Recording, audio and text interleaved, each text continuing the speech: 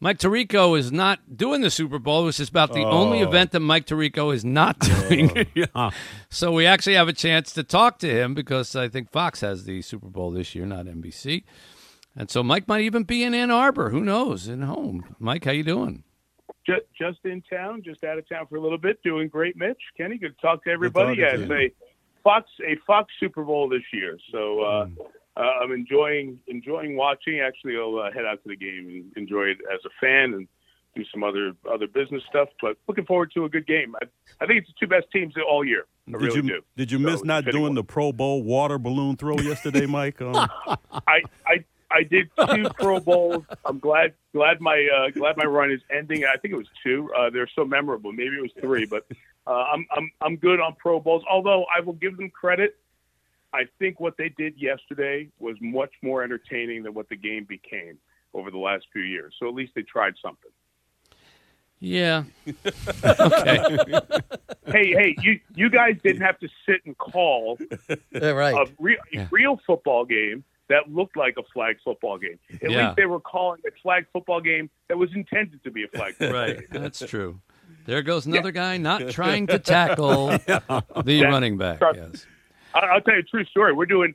I'm with John Gruden. We're doing the Pro Bowl. 7-8 years ago. And after the first 2 plays, we looked at each other. And go, what do we say for 3 hours? Because nobody is really.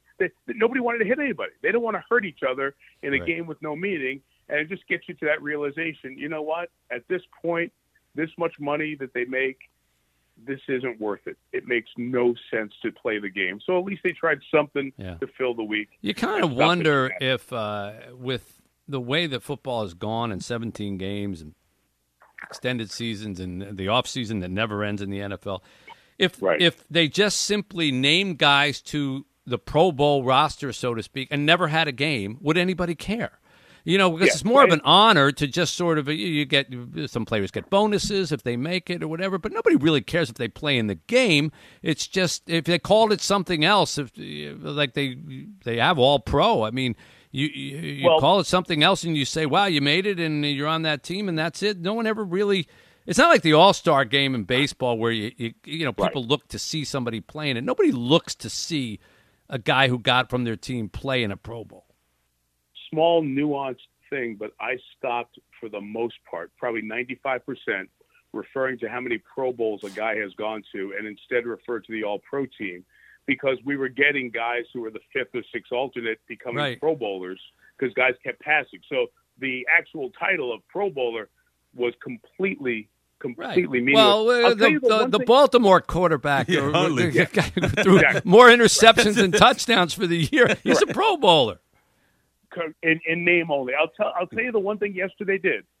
People got to see guys without their helmets, and they got to connect with them and hear them, and it was a little more engaging and connecting. Look, the league gets people to watch. I haven't seen the TV ratings from yesterday. People watch more than they'll watch anything else on TV. Yeah. So there's a marketing opportunity that they're not going to turn down.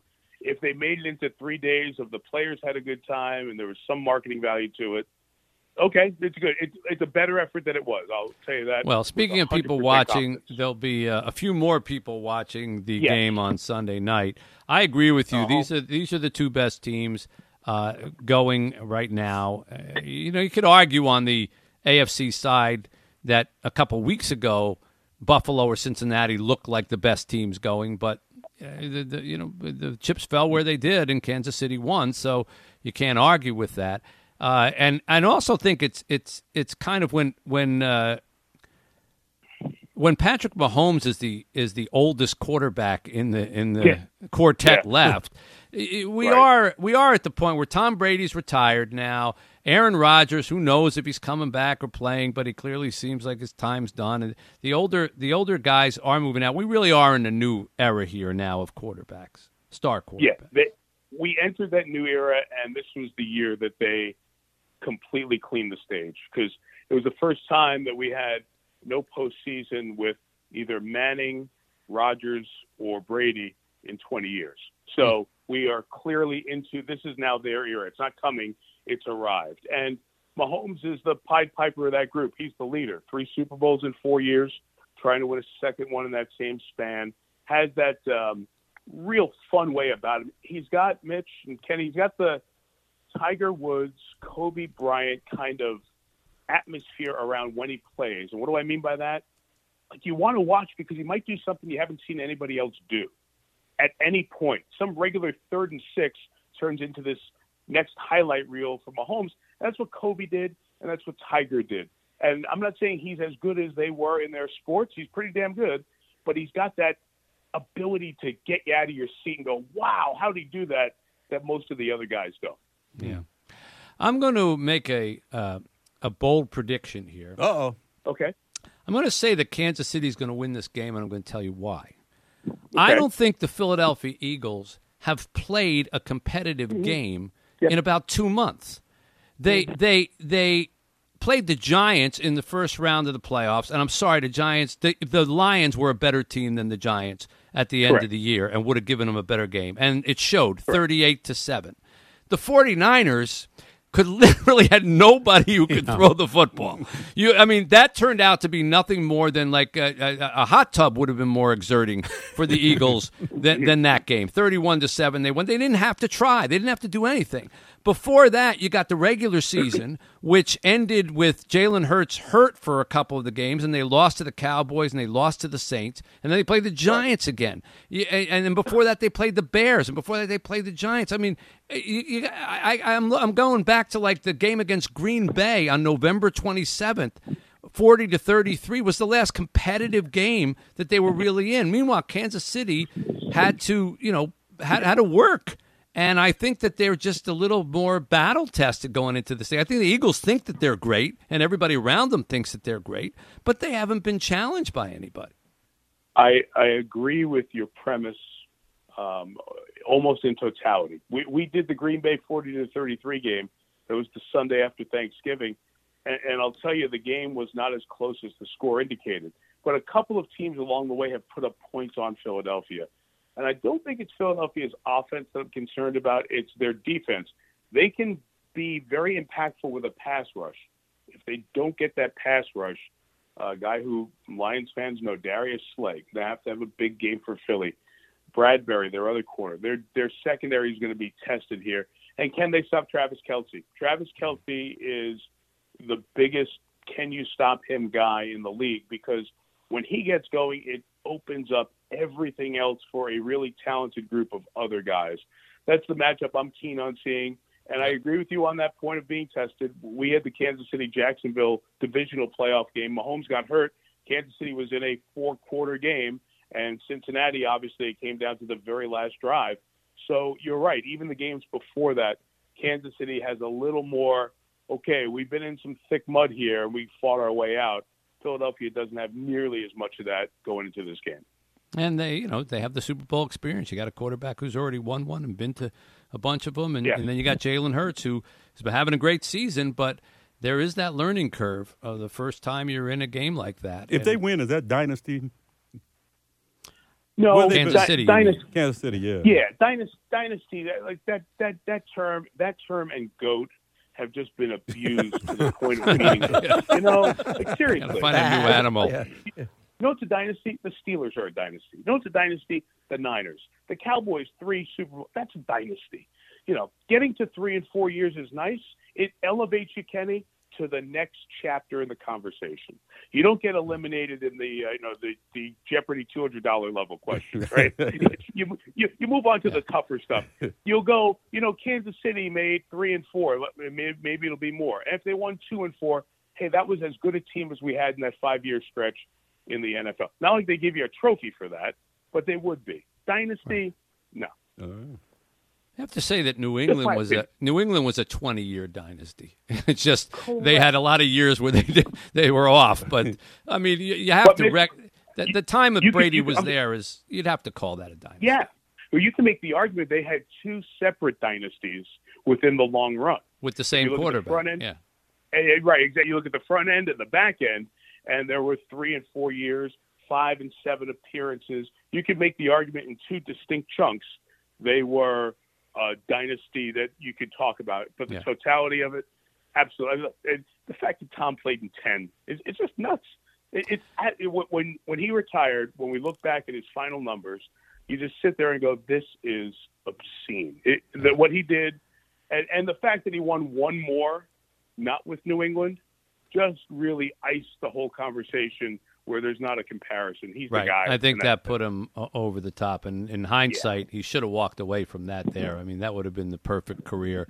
As we're talking to Mike Tirico, I want to ask you for Tom Brady, whose next stop, apparently, if he's really, really retired, his next stop will be the broadcast booth, but not, we're finding out now, not until 2024. He wants to take between now and 2024, probably to try to figure out how much money he lost in Bitcoin.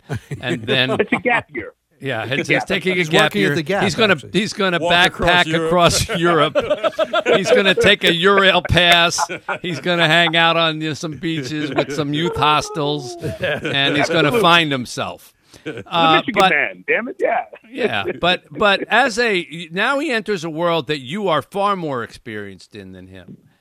Do you think, and you know him, do you think he has the goods to be a great broadcaster? Yes, absolutely. I do. I'm going to give you 3 reasons quick. One, we talked about it with him in early September, and he said, I've never been afraid of hard work, which is true. He's a total student of the game, so he's got that. Second, as we visited with him, we had the Patriots, the Buccaneers 3 times this fall and winter. Tom was really candid. His observations of things going on around the league in off-the-record chats were really sharp and clear. If he brings that attitude to the booth, and who's going to say, well, who's that guy? And how could he say that? Nobody. If he brings that to the booth, he has a chance to be exceptional. Here's where the challenge is going to be.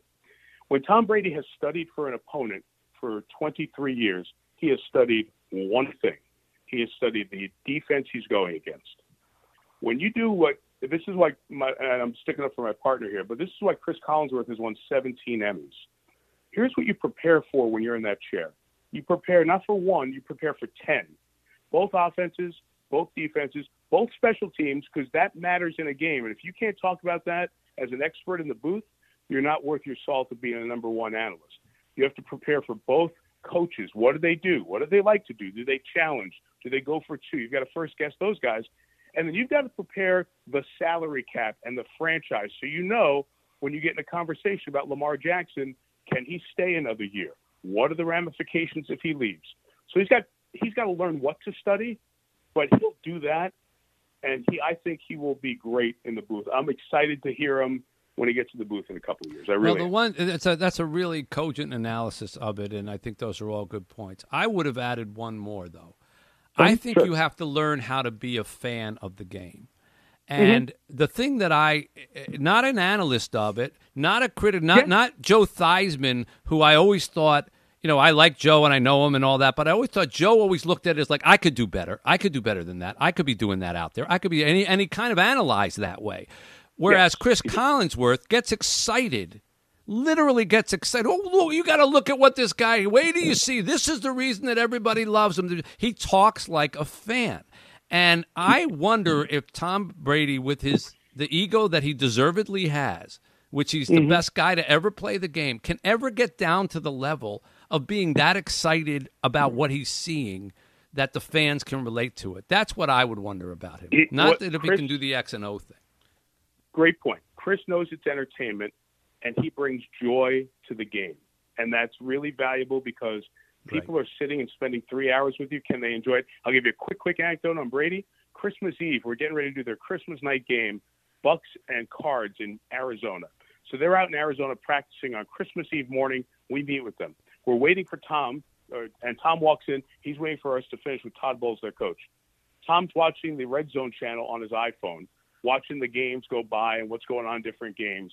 And he is a fan of the game. We started talking about, I said, which game's up, right? He's like, hey, the Bears are doing this. Have you seen much of them? What do you think about this year? I like Fields. I've watched him a few times. I think he's a fan of the game and enjoys. He loves football. So if he can take that curtain down and share that love with the viewers, given who he is and what he's done, he's got a chance to be great at it. And I think he will be. Well, they're not clearly not paying him a lot, so they probably aren't too worried about it. But I think it just points out that the guys who sit next to those guys who get paid a lot should get paid more. Yeah, that's right. Tell me about it. I'll second that, Mike. Yes. Tell me about it. 30? Is it 37 million? 37.5 a year. Reportedly. I don't want to. Without getting too deep into your salary, I'm imagining that's multiples of your salary. Am I correct? Multiple. multiple. Okay. I'll see your multiple. I'll see it. And I'll raise you 4 more multiples. Well, he made a lot of money in football because if I was him, I'd start Sunday. He was like, I'll wait a year for that third. I'll start a year from now. No, I'll start Sunday. Yeah, Mitch, but you'll notice that'll be after the 23-24 season. Yeah. You know what? When you're the GOAT, you get to do stuff. And he's just kind of calling his shot. So I'm telling you, he's buying a Eurail pass. RS Gump.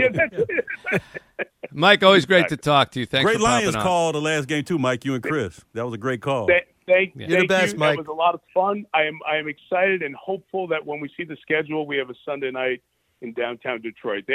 I'll tell you guys, everywhere I've gone, people are like, "Hey, you're from Detroit, right?" Yeah, the Lions. I like them. People like this team, which is really cool to see. So let's hope it carries over to the summer and the fall. So, Stay well, Mike. Enjoy some time off. All the best, guys. Be well. Mike Tirico joining us from NBC Sports at 760 WJR.